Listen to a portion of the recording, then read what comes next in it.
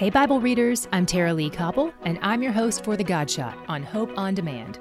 Jesus of Nazareth, a man attested to you by God with mighty works and wonders and signs that God did through him in your midst, as you yourselves know, this Jesus delivered up according to the definite plan and foreknowledge of God, you crucified and killed by the hands of lawless men. Acts 2:22-23. In this section of Scripture, Peter is addressing the locals of Jerusalem who had crucified Jesus just 7 weeks earlier. Jesus rose from the dead, then walked on earth for 40 days after his resurrection before he ascended to heaven.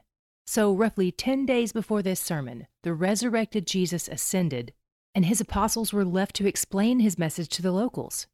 Peter starts out with the bad news. You killed Jesus.